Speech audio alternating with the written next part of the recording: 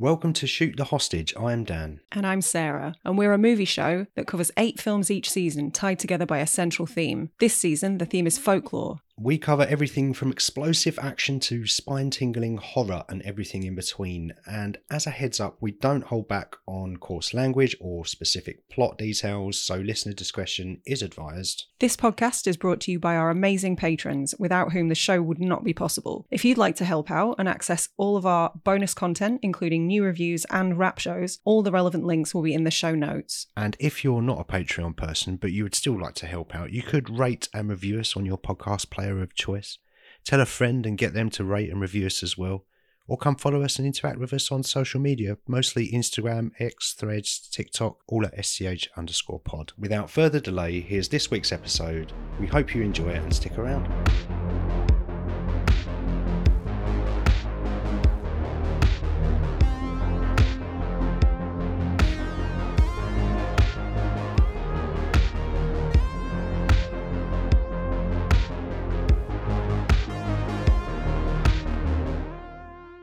The penultimate episode in our season, in this latest season of folklore movies, and we're continuing the folklore theme, conveniently, with The Green Knight.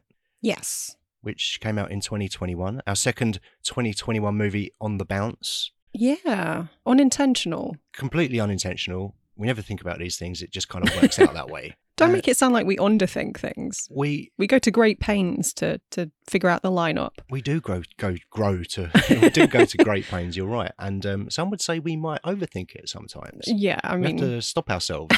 So that's our MO, overthinking things. Yeah. I included this to effectively throw you a bone.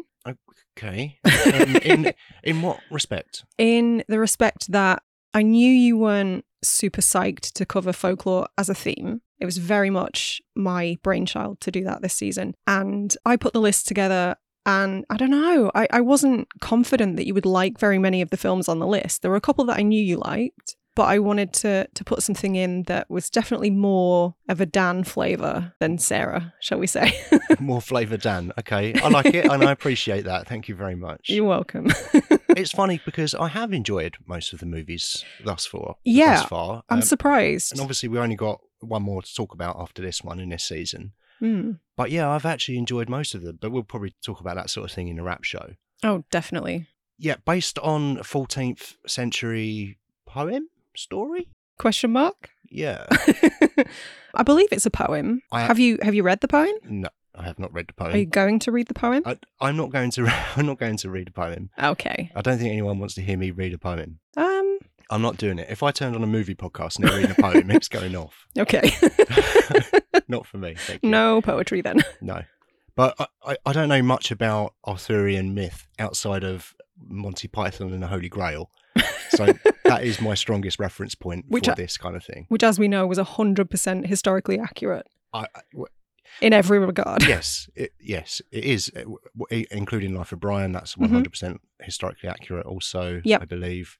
And I haven't watched that movie in a long time, so if there's anything inappropriate in there, I'm sure that's not historically accurate. Just got to cover yourself, haven't you? Can't say anything these days. Careful.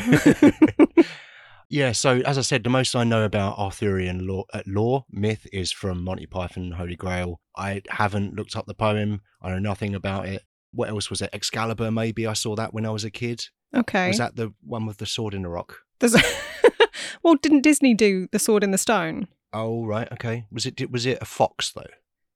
No, you're thinking of The Fox and the Hound. Okay. I've got those things confused. I'm pretty confident isn't folklore. It might be. Maybe. You don't know that. I don't know that. I can't say that with any conviction, no. All I can think now is a way to crowbar in your mother was a hamster and your father smelled of elderberries. Well, you did it. I couldn't think of a way, so I thought I would just announce it that I'm going to crowbar it in. Okay. The Green Knight, it was made for a budget of $15 million. Which is low, I would say. Well, to be honest, I'm shocked they got a budget at all because I can't imagine how the pitch meeting went for this. I think it would have been a very hard sell. So I think it's almost a small miracle that this film got made at all, let alone David Lowery being given $15 million to do so. Yeah, that's fair. I would counter that by saying it's a 24, and they do put out some unusual. We're kind of getting used to it a bit more now.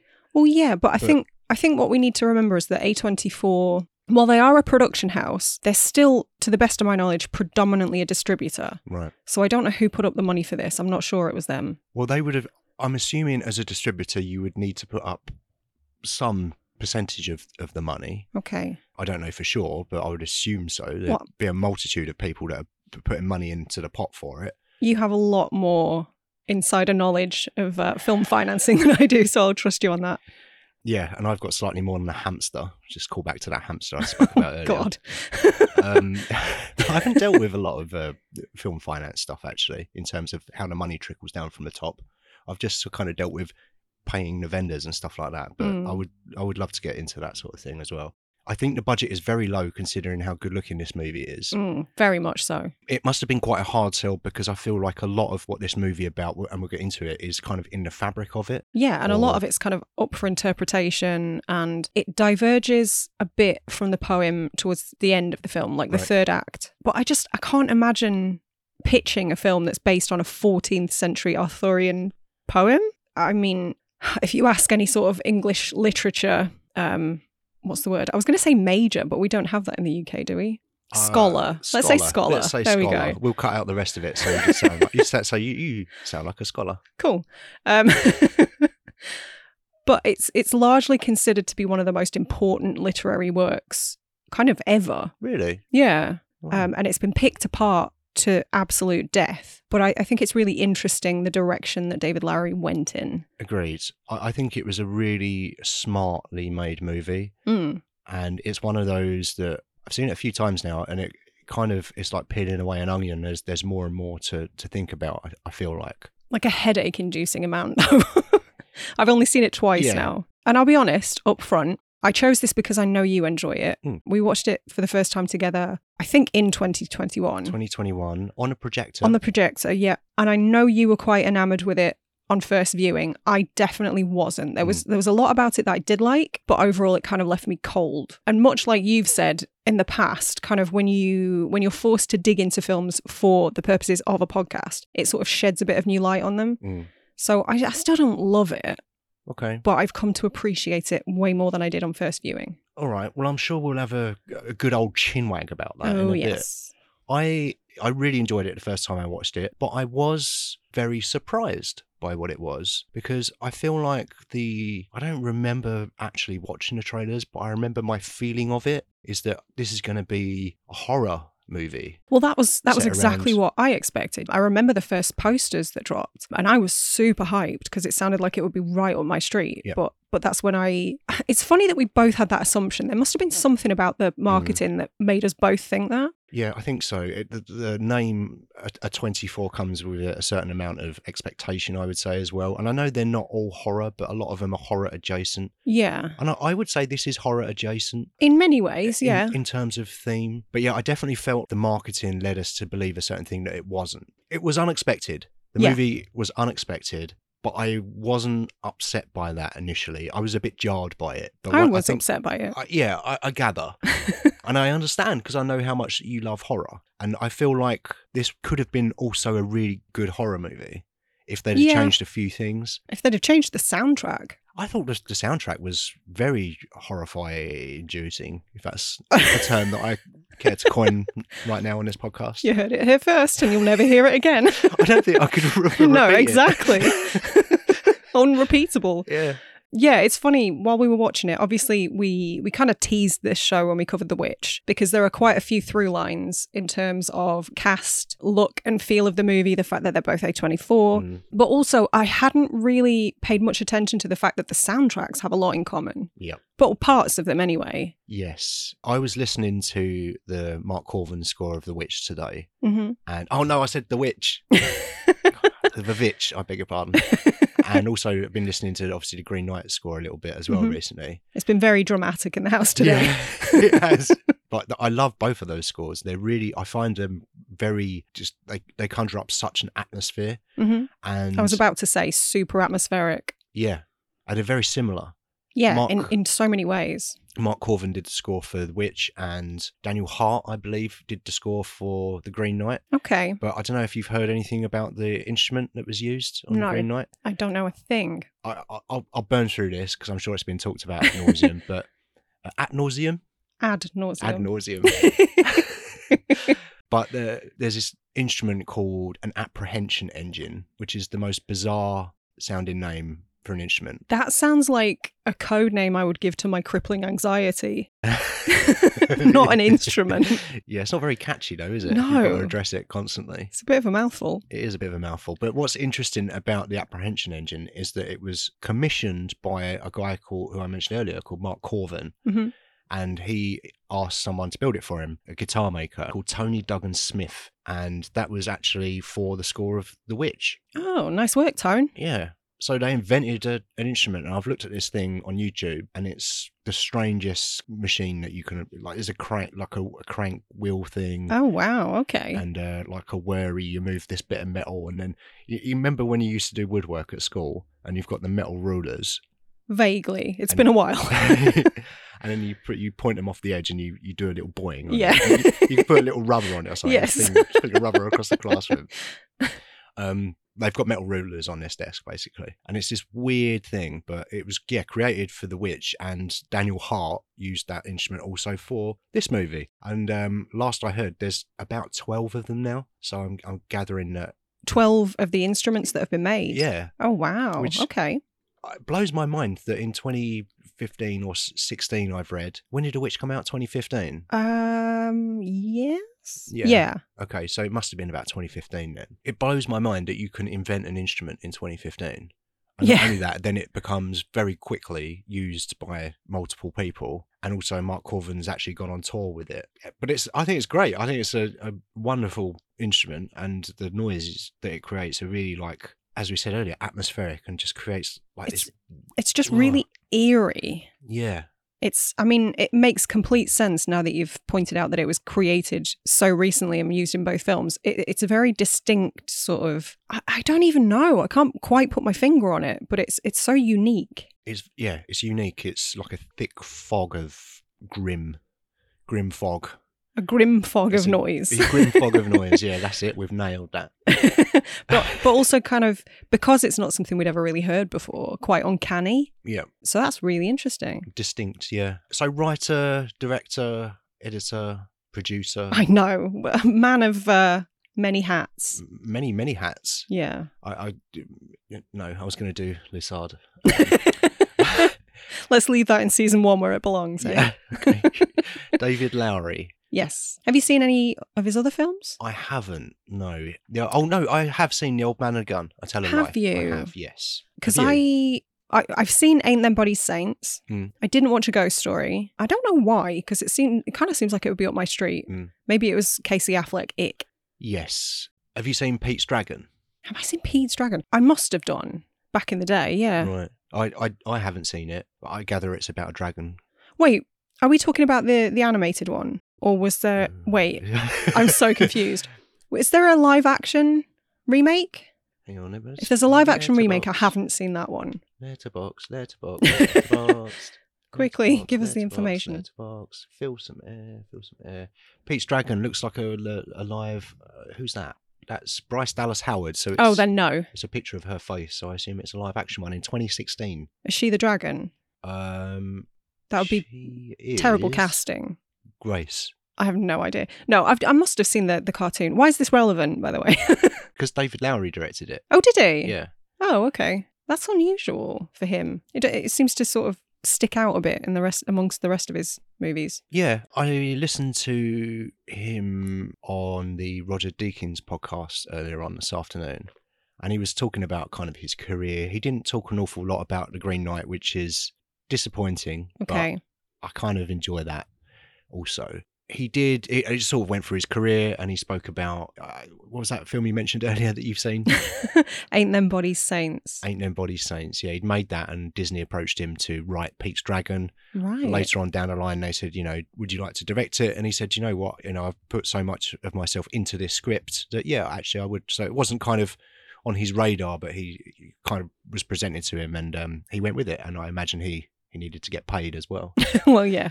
Yeah, long-time collaborators. He works with DOP Andrew Droz Palermo, scored Daniel Hart, who also worked on Ghost Story, Old Man and Gun, Pete's Dragon. All those guys have worked together. Oh, going back to the DOP, actually, he also did Your Next, which is notable because obviously that's a really, really great film that you love. Yeah. You've showed me since we've known each other.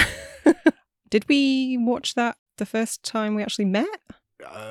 Possibly. I feel like we double billed Your Next and Cheap Thrills. Yeah, that does sound about right. I do write down everything that I watch, so there's quite an easy way to check that. It's probably not interesting to anyone but us, so let's move on. Probably not. So before we get too stuck in, do you have a synopsis? Yeah, I do. On Letterboxd, the tagline is When Honor was everything. I'm going to stick with that. When Honor was everything. Yep. An epic fantasy adventure based on the timeless Arthurian legend, the Green Knight tells the story of Sir Gawain, King Arthur's reckless and headstrong nephew, who embarks on a daring quest to confront the eponymous Green Knight, a gigantic emerald-skinned stranger and tester of men. He's not emerald-skinned. He's brown. The Green Knight? He looks like a tree. The Green Knight is green. He's not green. He's green. In the poem, he was described as a man with green skin. Right. But in the film, they chose to go with a more abstract representation, I guess. Yeah. But he's definitely more brown than green. Is he? Yeah. I'm remembering it differently. Okay. I remember him very clearly. You're picturing Lou Ferrigno as the Hulk. I'm picturing the Jolly Green Giant. Was he green? The sweet corn guy? You don't see him anymore, do you? No, you don't. Whatever happened to the Jolly Green Giant, eh? If there was ever a food that didn't need a mascot, it's tinned sweet corn. Corn. Yeah. How do you market corn? I know, we'll get a giant, we'll paint him green. This'll appeal to children, surely. I love giants. Said no marketing team ever. Yeah. There were giants in this movie. I'd use the giants in this movie to market corn. Would you? Yeah. I wouldn't. I don't think that would be very successful either. What product would you use them to market? Models of tiny giants. Yes. So, cast. I'm just going to skip through the cast. We touched on the Witch connections earlier because obviously we've got Kate Dickie and Ralph Ineson in this, who were in our first episode of Folklore Season, The Witch. Also, Dev Patel, Alicia Vikander, Sean Harris, Joel Edgerton, Sarita Chowdhury, Barry Keoghan. Oh yeah, I keep forgetting Barry Keoghan's in it. Weird dude.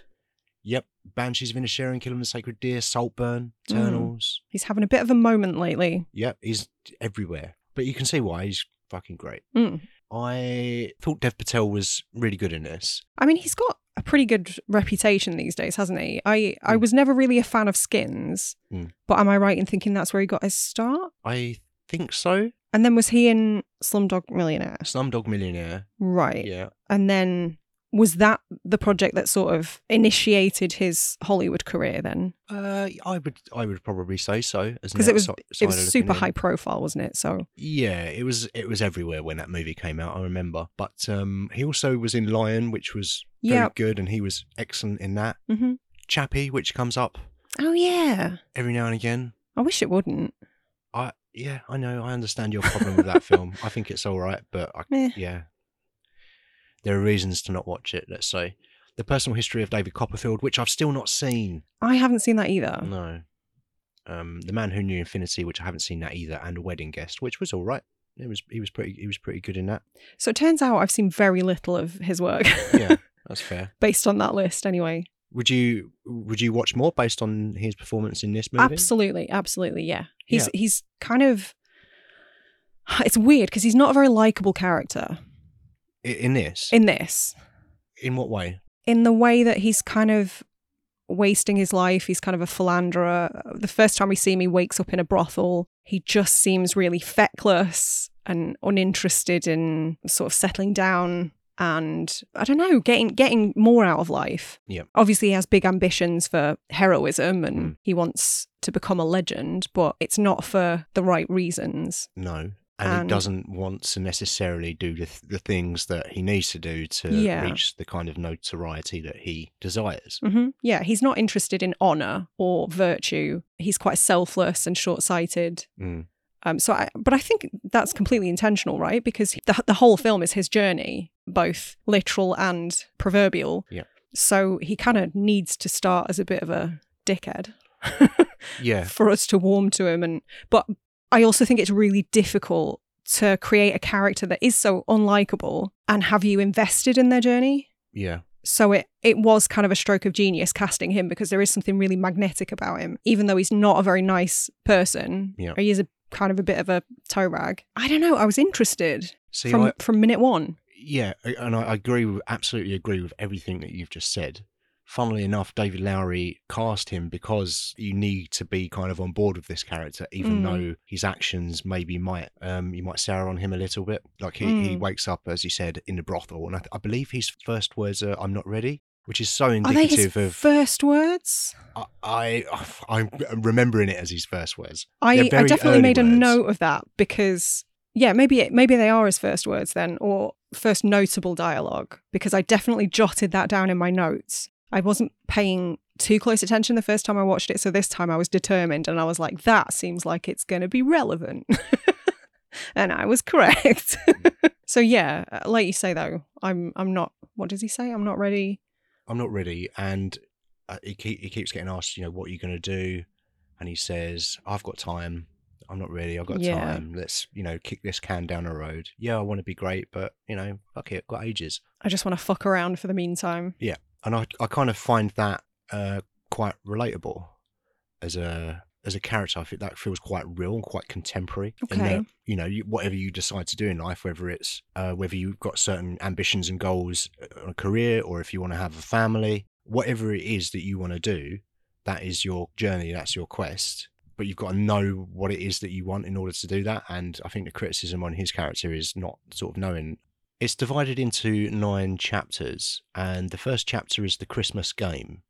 Okay. Did you make a note of what the chapters were called? I did not. I went onto Google and copy-pasted from Google. Right. The Christmas game was the first one, and that's when Garwin, I'm going to say Gawain because that's how we say it in modern. Well, yeah, apparently it's kind of Gawain now, but back then it would have been pronounced Garwin. Yeah. Strange. But yeah, so Christmas game, Gawain goes into the food hall, the celebration chamber.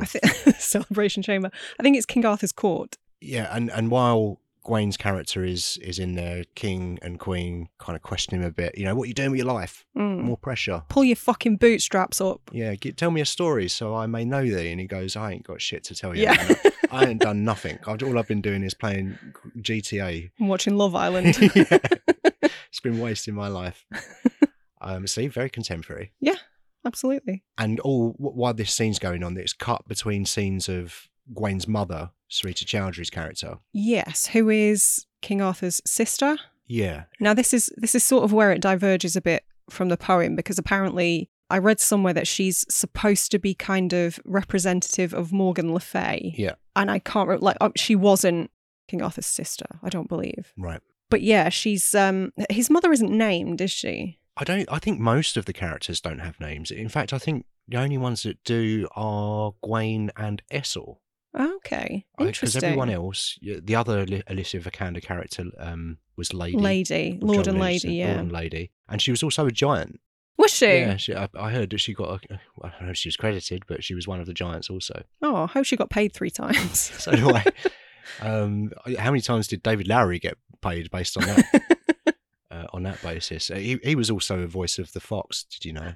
I didn't know that. Another job. I love the Fox. We'll get to the Fox. Yeah, I'm sure we will. He's my favourite. It's quite an important character. Well, yeah, I want to hear more about that then, because I'm still a bit on the fence about his role. The Foxes? Yeah, not David Lowery. Okay. I know, I've got that down at this point. Yeah, he had too many roles, if anything. Yeah. But everybody's got kind of job names. Right, Is that what you call it? What's a job name? Descriptors rather than names, yeah. Lord, Mother, Scavenger. Right. Which character was Scavenger, do you think? Kyogen. Yeah, of course. Weird little dude. Yeah. I'm not convinced he was acting in this. Nah, I don't just think just so show either. up and be yourself. Yeah. Where was it shot, this movie? Ireland? I believe most, if not all of it, was in Ireland, yeah. I believe that someone found Barry Keoghan walking around in a field and they just took the entire crew there to Ireland. Quick, Baz is here. Yeah. Get set up, everyone. Yeah, so it's fair to say that his mother could represent Morgan Le Fay then. Yeah. Who was known for sort of having studied the dark arts under Merlin. Merlin was also a character in this, right? He was the tattoo face guy, I believe. We're supposed to think that because he looked like he was doing a bit of magic, right? He looked like he walked off the set of Vikings. Yeah. But yeah, I could buy that. The black magic stuff, Sarita Chowdhury's character is casting a spell or doing a magic. She's doing a big magic. Well, yeah, whatever she does kind of summons the Green Knight. Yeah. And I'm kind of still unsure about the purpose of that. Does she have some sort of power of foresight and she did that to sort of set him on a firm path? Because obviously it doesn't really end well for him. Spoiler alert. Well, I don't know. Does it? No. I don't think so either. But I've heard differing opinions. Okay, because interesting. you don't actually see what happens. But we'll get to that anyway. But yeah, so you touched on there about what her motive was, right? Why she summoned the Green Knight. I'm intrigued. And I think that's where it starts to go down the road of interpretation. Okay. And I think because I think what you just described, can she kind of see what's happening? Yeah, maybe. And she's given him this opportunity. She doesn't know what he's going to do with that opportunity. So it's just kind of a Hail Mary on her part to get him off his arse. Yeah, come on, mate. You want to be famous or a knight honor. You want all of that, but you don't want to do anything about it. Well, here's your chance. If you want the easy road, I'm giving you the easy road. Yeah. So he's presented with a choice when old mate arrives, who she summoned, the Green Knight, which is Ralph Ineson, Finchy. And he turns up and he says, let's play a game. Let's play a game. If that's their idea of a game, fucking hell. Did nobody have Mousetrap? Yeah, Mousetrap would have been Crash Bandicoot, safer. Maybe? Yeah. When they said about the game, I was expecting Billy the Puppet to wheel in. That would have been a crossover and a half. Yes. A Saw Green Knight franchise. No, don't fucking sully the Green Knight with the stench of Saw. No, thank you.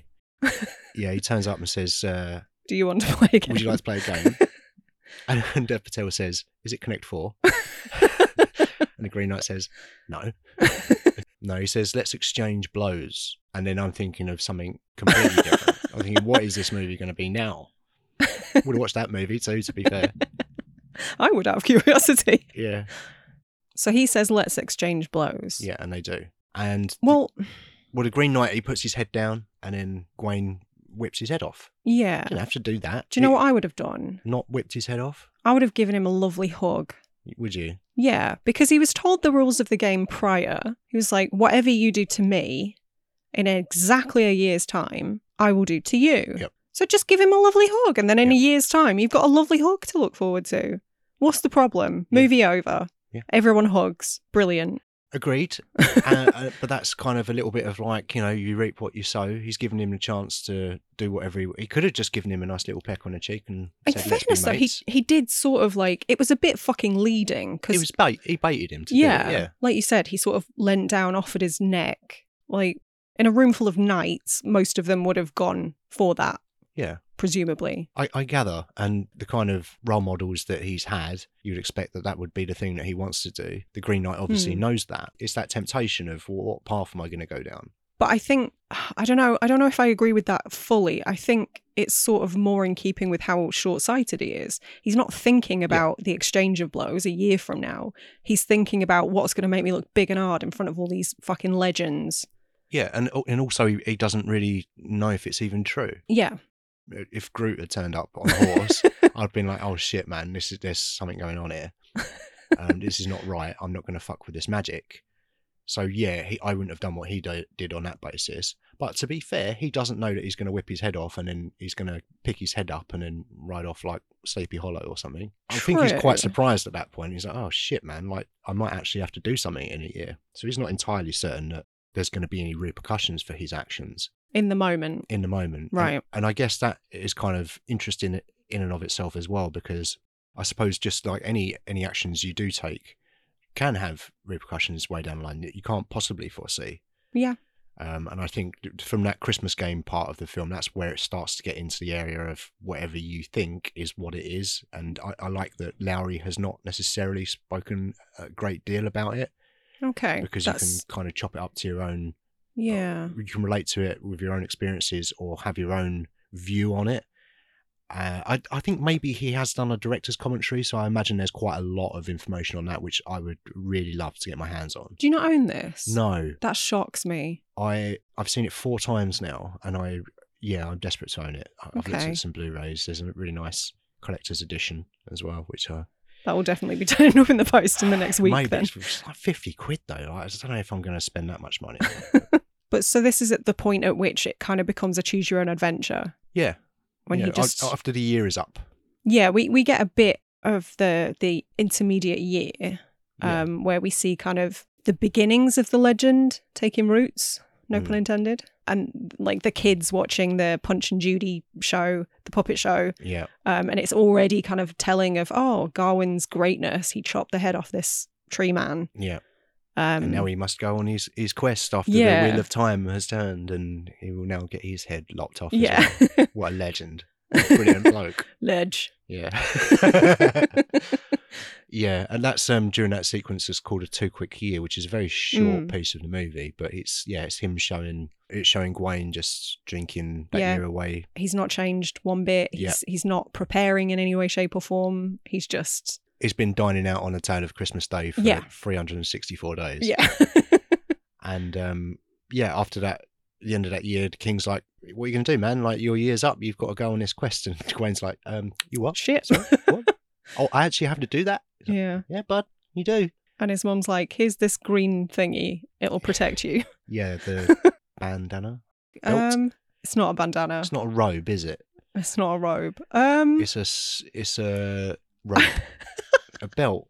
It's kind of a belt. I can't remember the word.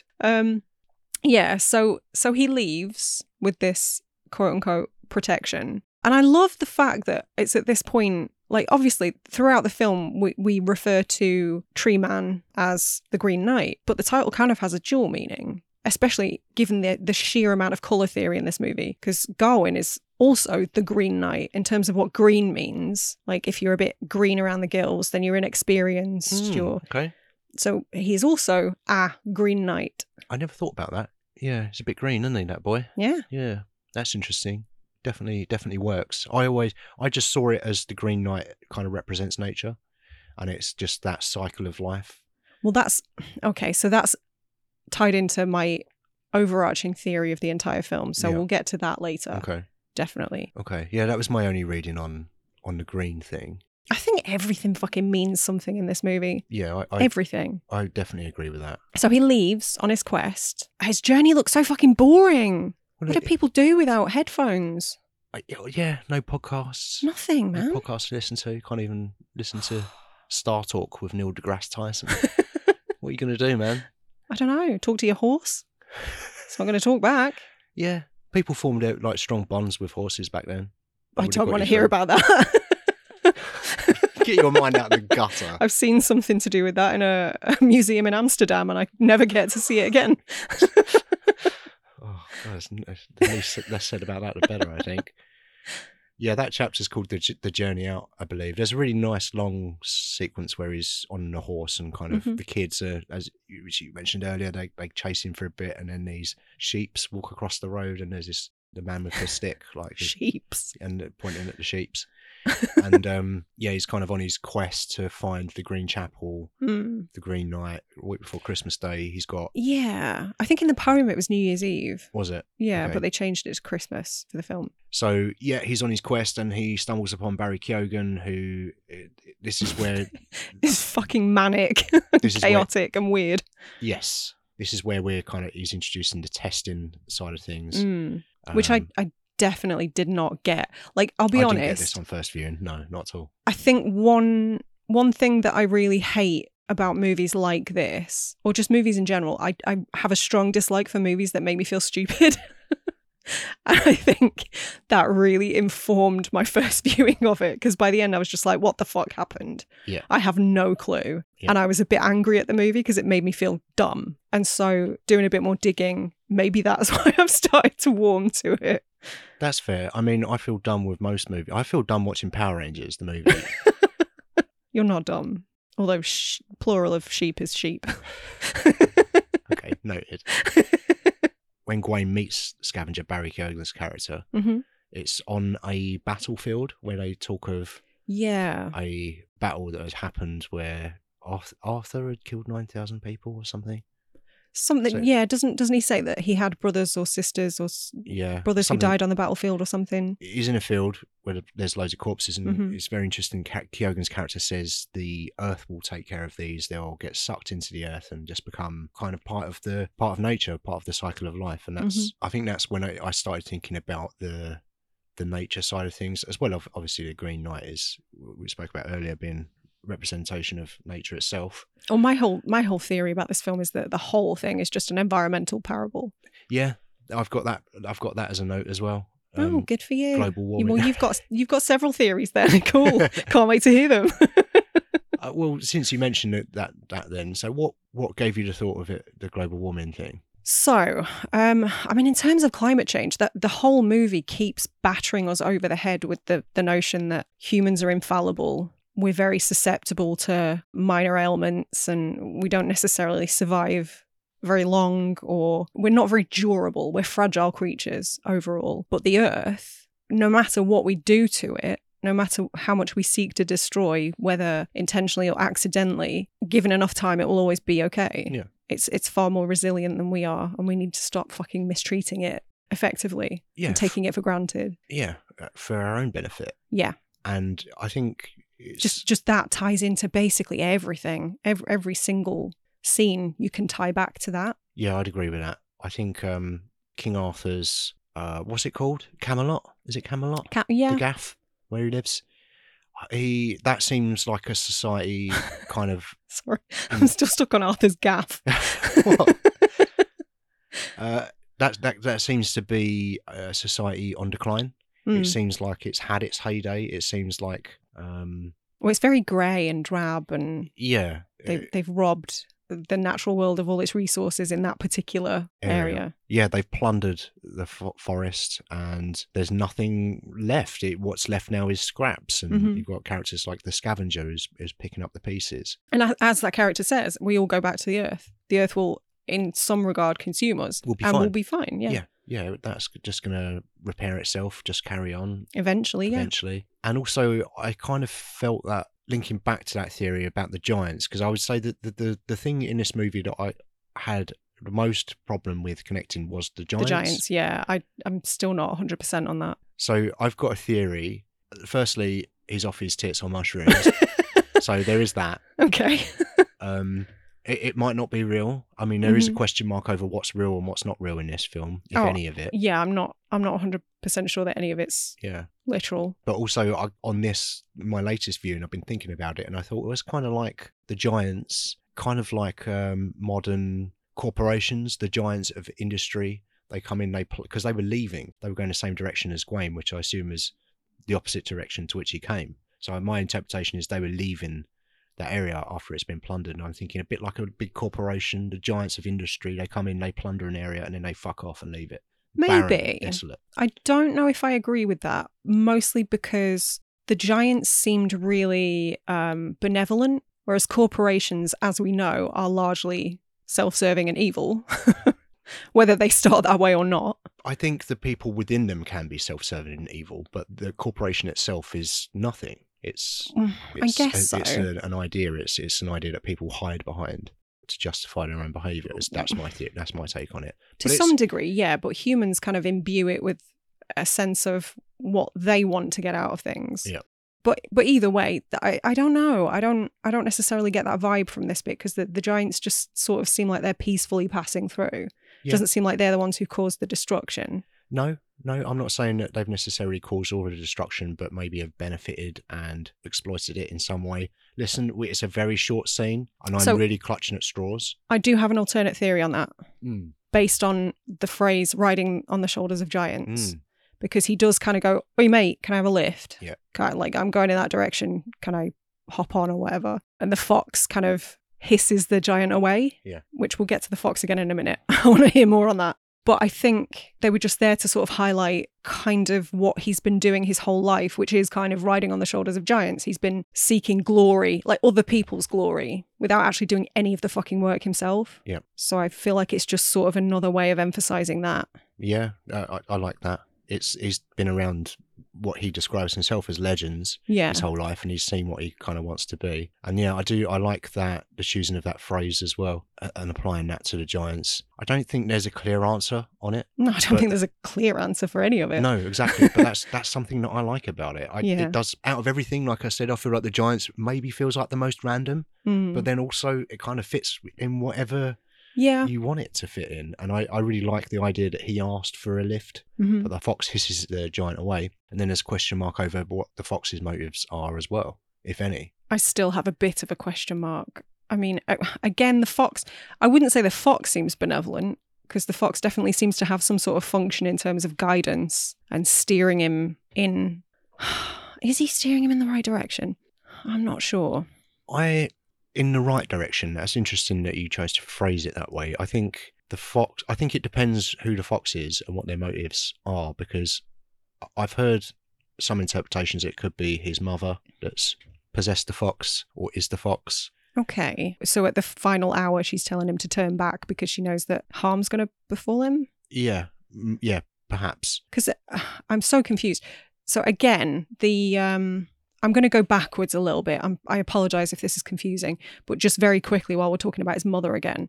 So apparently the woman that is with the Lord and the Lady, which we'll get to, who's got the bandages over her eyes, apparently that is also Morgan Le Fay. Right. Which I'm not even going to start attempting to put those pieces together. But I do want to go back a second. We've missed something, and that's St. Winifred. And I feel like that's kind of important to talk about because she wasn't in the poem. Apparently she was, look, I don't know how much truth there is to this, but apparently she was a real person.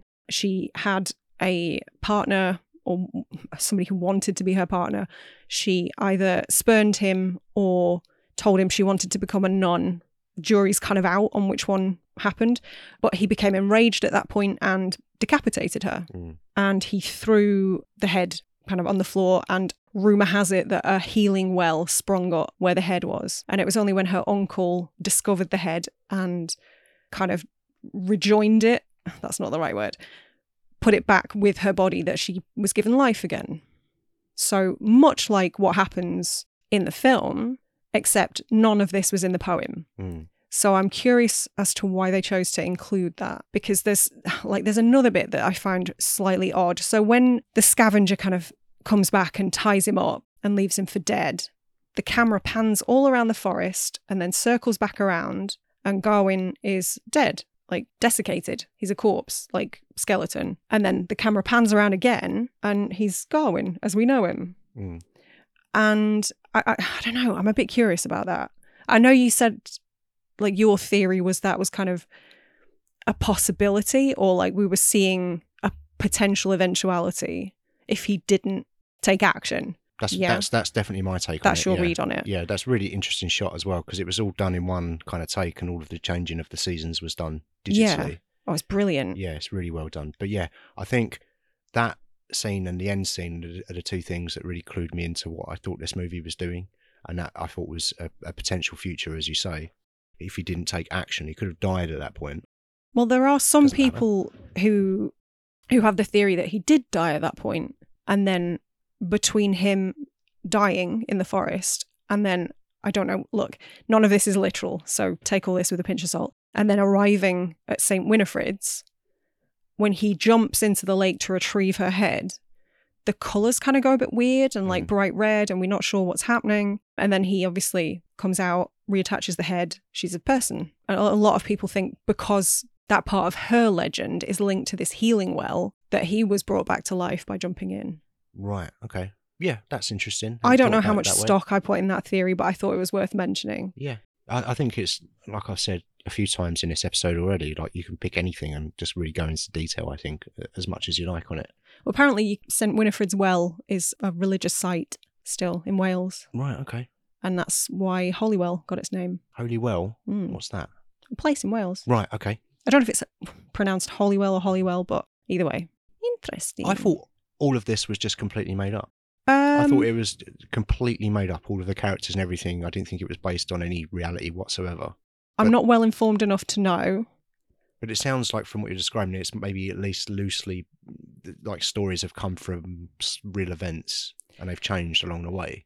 Yeah, So I mean, but in my mind, I just thought it was all fiction, completely. yeah, okay. I mean, so it sort of ties into the ending, which we'll get to, but that kind of fits with the theory that legends are kind of spun.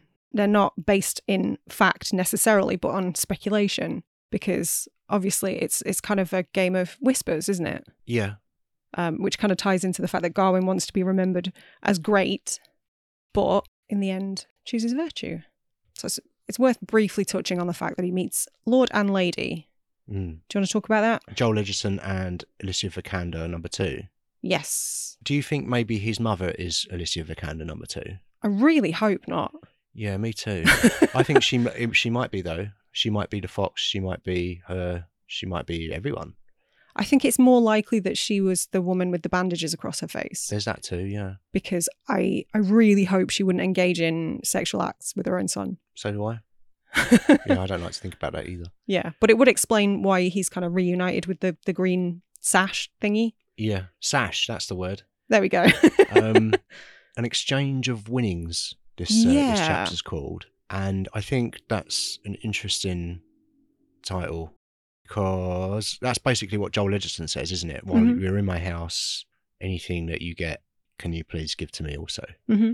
And what it was that Gawain got was a handy. Mm-hmm. So I would assume that Lord also wanted a handy from Gawain. Didn't get that. He didn't. Got a little kiss, though. He did. Got a little kiss. So apparently in the poem, they didn't engage in any sexual activity. It was just an exchange of kisses. Because he, in an effort to remain faithful to Essel, did kind of push her away a little bit. And that's where, like, in the poem, it kind of makes more sense. I don't know what my read of it is in the film, to be honest. In terms of him not being able to resist the temptation? In terms of him playing down what went on with the lady? To the Lord? Yeah. Oh, because he doesn't want to know. He's just embarrassed and ashamed, isn't he? Yeah, of course. That's why he legs it. He's like, oh no, I've done a bad thing. Could have just given him a high five. Yeah, could have done. Or again, a lovely hug. Yeah. That's another test in and of itself, isn't it? Like share with your fellow human the things that you get, pass them on and just be nice on your journey. And ultimately, that's what I think this movie is about. Like whether or not you want to extract a meaning from the ending, I think a lot of it mostly could just be justified as the journey, enjoy the journey of it. Oh, 100%. Yeah. Like in my notes, there's a line, I think he says, "Is this really all there is?" at one point, which to my mind immediately brings up the fact that it is basically a parable about kind of not wasting your life or looking for meaning in the wrong places. The journey is the story. It's not the ending that's the story. Yeah. And I like that. But I also don't think that it's necessarily that clear cut. I think that, listen, if you want to waste your life, do it. But don't expect honour and greatness. Like that's totally your choice. And you're going to get parents, you need to make something of yourself. You need to be a doctor, a lawyer, whatever it is that external pressure is being put upon you. But maybe that's just not you. Maybe you just don't want that. Maybe that you're not that sort of person. And that's fine too. Yeah. But, you got to realise that that's what you've got is what you've got and not sort of be resentful of the things that could have been. Yeah, or get greedy for things if you're not willing to work for them. Yeah. But also, while we're on the subject of the kind of the journey along the way, I do like the idea that the good deeds that he carries out, like the head, giving the head back to Winifred and exchanging a kiss with Lord, just the fairness, the payment that he gave Scavenger, even though Scavenger wasn't happy with the payment, it was some payment. So it's not completely clear cut that he did a good thing or a bad thing. But when he did do things that you can interpret as maybe the right things to do at that time, he got rewarded for it. And I kind of feel like that's, a little bit like just going through life. If you're just nice to people, I feel like that kind of comes back to you, not literally, you don't, give someone a tenner and they'll give a tenner back to you. But like, I don't know, like the feeling of it, you're doing a nice thing for maybe they'll do a nice thing for someone else. You're just adding positivity to the world rather than negativity. It's not necessarily reciprocal, but it might be paid forward. Yeah, exactly. Yeah. Like I feel like the net positivity in the world has gone up very, very slightly when you do a good deed. Yeah, absolutely. And I do like the idea of him kind of being rewarded along the way. And maybe that's where you find your happiness. It's like you pay it, you do nice things and nice things happen to you and that's it. And you're happy with that. Yeah. that makes sense because, I don't know, I think it stands to reason that if you do good things and you're a good person, that would bring you a sense of fulfillment. Yeah. And it just feels nice to be nice. Yeah. It just feels, it feels horrible to do the wrong thing. Mm. And unless you're a sociopath. Yeah, exactly. And I don't know, I take a lot of that kind of meaning from this film as well. But also, if you want to do something really great and interesting, then do Fill it. your But boots. you got to work for it, though, and it's going to be hard, and you're going to get your hand cut on your sword sometimes, and you're going to be hungry, and you're going to eat some dodgy mushrooms probably, And you might get jizz on your sash. You might get jizz on your sash, but you might meet a friendly fox along the way that may or may not be your CGI mother. That may have been animated by Weta Workshop. Yes. Yes. That was the one thing I think in this film. It didn't look great, did it? It didn't look great, but it doesn't really matter. No, in this instance, it fits in the fantastical nature of the film. Yeah. But yeah, there was sort of a weightlessness to it that didn't look quite right. Yeah. But rather that than they use a real animal. Yeah, 100%. But it does really work here. Like you say, the fantastical nature of it. We're dealing with spells and wizards and sorcery. Tree dudes. Treeman, yeah. Treeman. Mr. Treeman. Yeah. The Treeman Show. Oh my God. That's the crossover we need. Yeah. So it didn't really matter that the fox didn't look great. If anything, I think it maybe added to it a little bit. Yeah. Because it made me think, oh, is that real, that thing? And the fact that it kind of disappears and pops back up again. And I do think maybe it was his mother trying to guide him along the way. Can we talk a little bit about colour theory then before we dig into the ending? Yeah. So obviously it's called The Green Knight. We've talked at length about the fact that green kind of relates to nature, the earth, all that good shit. He's kind of cloaked in yellow for most of the movie. Garwin.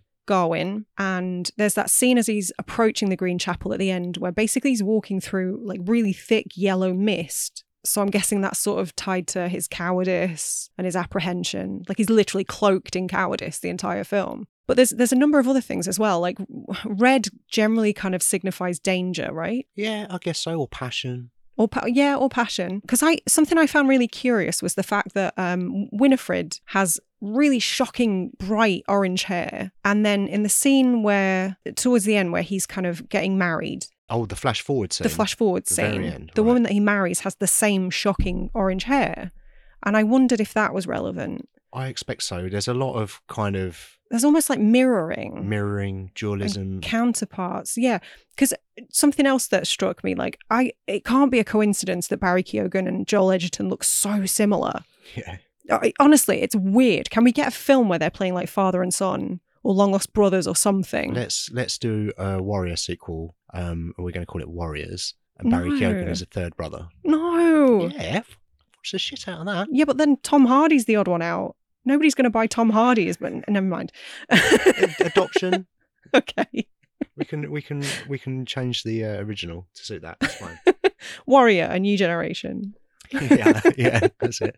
Oh, we can't call it Warriors, can we? Because there's already a movie called Warriors. Yeah, sure is. But yeah, so there's a lot of, as you say, like counterparts and duplicates and mirroring kind of, and I found that super interesting. Yeah. I don't know, maybe it's a comment on his limited life experience. And a lot of it is imagined, so he's filling in the blanks with what knowledge he does have. And that's why some people look similar to others. I don't know. Perhaps. But, it's not, as we touched on earlier, it's not clear what exactly is and isn't real in this. No. So I certainly feel like... I mean, none of it's real. It's a film, Dan. It's a poem. But at the end, when he has his flash forward, that's definitely not real, I assume. Yeah. Unless he's actually lived that life and done a time travel or something. No. No, it's not real. So he, like you said earlier, I think he's used the image of Winifred really there to project in his mind where he's going to go. So yeah, maybe it's because the scavenger character says to him early on in the film when Gwen says, "I'm looking for the chapel," and he said, "You're already in it." You're already in it. Yeah. So it could be once he's entered that kind of magical realm of quest and journey or whatever it is, that whatever he's confronting is some kind of part of his subconscious, and he uses his own imagery, as you touched on, to fill in those gaps and present the challenges that he needs to overcome. Maybe it's all in his mind. It's all some kind of imagination thing.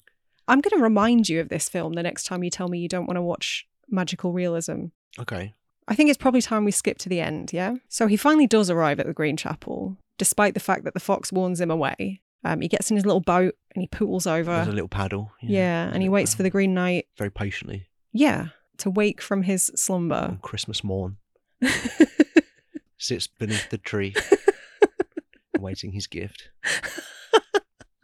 That's a twisted way of phrasing it, but yeah, accurate. Yeah. And then he comes to, and it sounds about as creaky as I do in the morning. Treeman, yeah. And yeah, there's that. There's the flash forward.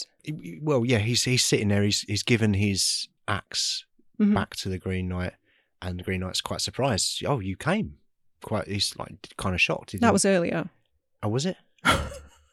Oh, right. Yeah, of course. Yeah, sorry. Yeah, smut joke. Sorry, I missed that one. Yeah, you came. He sounded quite surprised by that, and then he says, kneel, and we're gonna just do what you did. Remember what you did to me earlier? And we're thinking like, nothing really.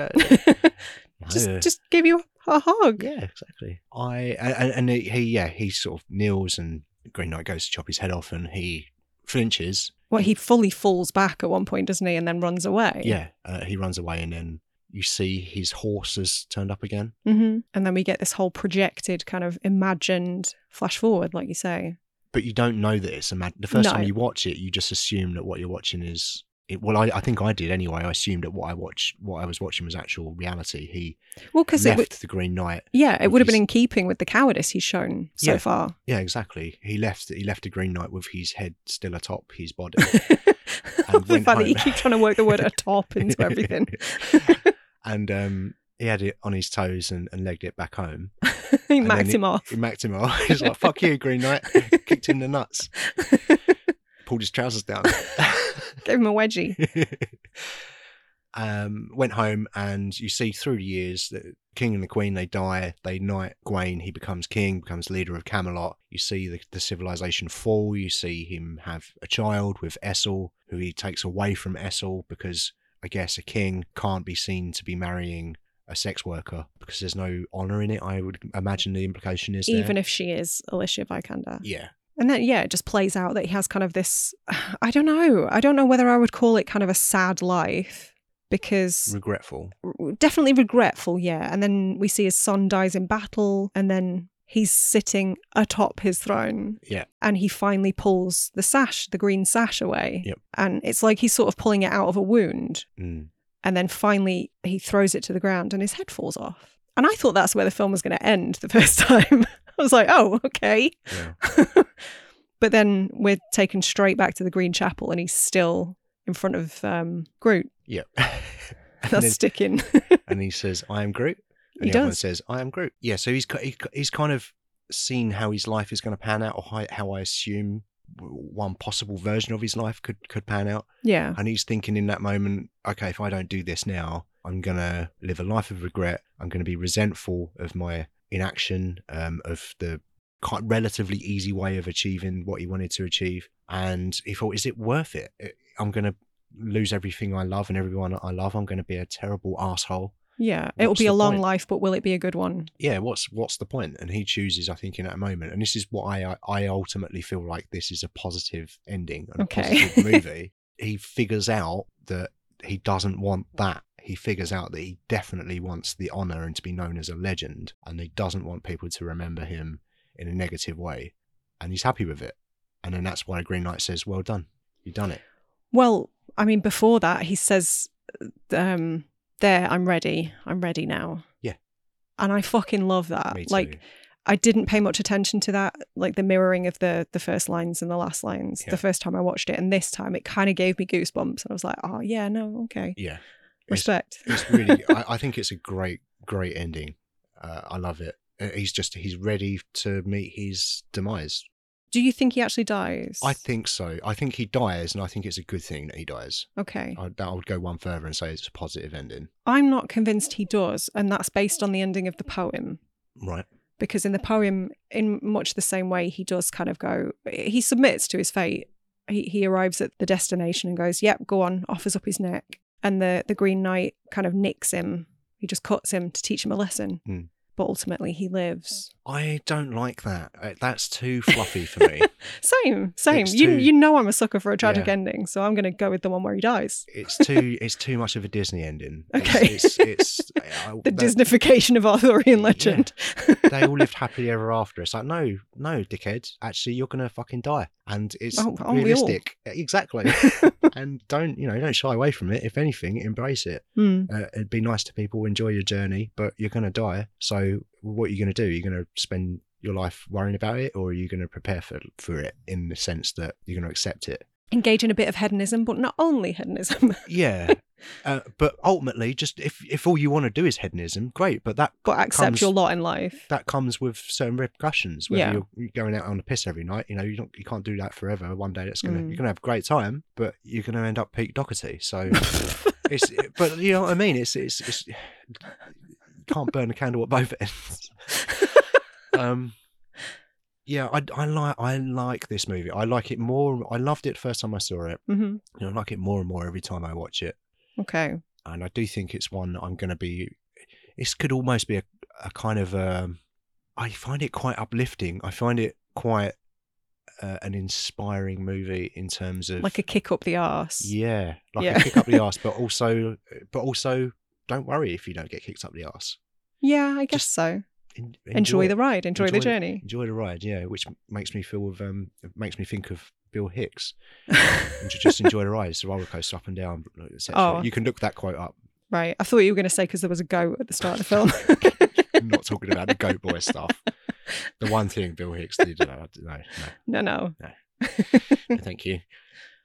Yeah, I think this movie is a genuine masterpiece. Okay. I can't wait to own this now and make it part of the collection. I'll watch it over and over again. Comfort movie. Comfort movie? Yeah, I think so. Wow. I think Okay. so. I am going to.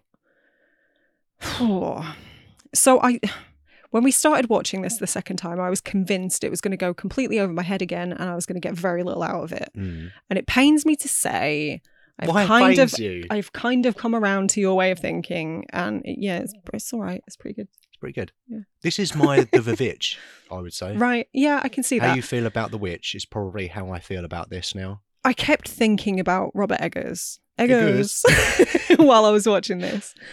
And I feel like this would make a really good double bill with something like The Witch or The Northman even. Yeah. Maybe The Northman would be good. I think Northman would be good. You've got the Kate Dickie, Ralph Ineson connection there as well. But yeah, definitely the Witch. And the apprehension engine, don't forget that. Yeah, the apprehension engine. They're very much, I don't know, they feel like they could be part of They're very tonally similar. A box set, yeah. Yeah, like almost like they're part of the same universe or something. Yeah. The apprehension engine cinematic universe. There we go. It doesn't trip off the tongue, but... AECU. AECU. Yeah, I like that.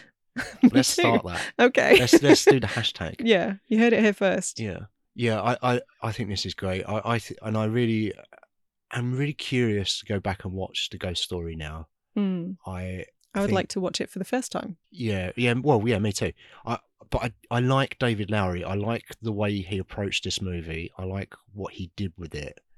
Such an old legend text that's been interpreted many, many times, and he definitely brought his own flavour to it while mixing a lot of different things together. It's interesting that you used the word contemporary earlier, because it does feel quite contemporary, but no effort's been made to modernise it at all. I think it's in the greyness of it. That's my take on it, in the decisions that are made by the characters. I guess so. And I think also like the universality of the story, it's timeless. Yeah. In a way. And very, very human. Yeah. Maximum human. Maximum overhuman. Yeah. So yeah, we're sort of mostly in agreement this week. I think so. I think this film is a stone cold 5-star for me now. Oh no, it's not 5 stars for me. No, what stars is it? Oh God, I can't remember what I gave it the first time. I'm hovering around a 4. Yeah. Because I do have a newfound appreciation for it, and I need to immediately go and watch more Dev Patel stuff. What if I told you that David Lowery was a vegan? And all of the food in the food hall, the court of jesters, what do you call it? The courthouse? Arthur's Court. All of the food in Arthur's gaff was vegan food. The leather was made from fungus for the costumes. I would say 5 stars, masterpiece. No. Yeah. It was it, or are you just saying? Yeah, Okay. Genuinely. Well, good man. Good for him. I think the costume designer had known that Lowry was a vegan, so she said, "Oh, okay, well, we've got costumes of leather here. Let's make them from mushrooms naturally." Mushrooms are versatile. They Don't are. laugh. Right? Lion's mane steak we're getting, apparently. Yeah. Fucking sign me up. Well, based on that, I'm going to assume that Ralph Ineson was wearing an actual tree. He was wearing an actual tree, yeah. He went full method. He became the tree. He stood in a pot 30 years ago and they planted some acorns below his feet. And they just watered him periodically. Him, yeah. Turned into a tree man. Awesome. One left. One left. Yeah, one episode left next week. What are we doing? To conclude our folklore season, we're doing the Blair Witch Project. We are. OG Blair Witch, which was 1999. Which I saw at the cinema. Yeah. And we've got a guest joining us. Keep it quiet. Keep it quiet? Yeah. Don't tell him. Surprise. But we do. We have a guest from one of our favourite podcasts. Are we genuinely keeping it a secret? Are we? Yeah. All right.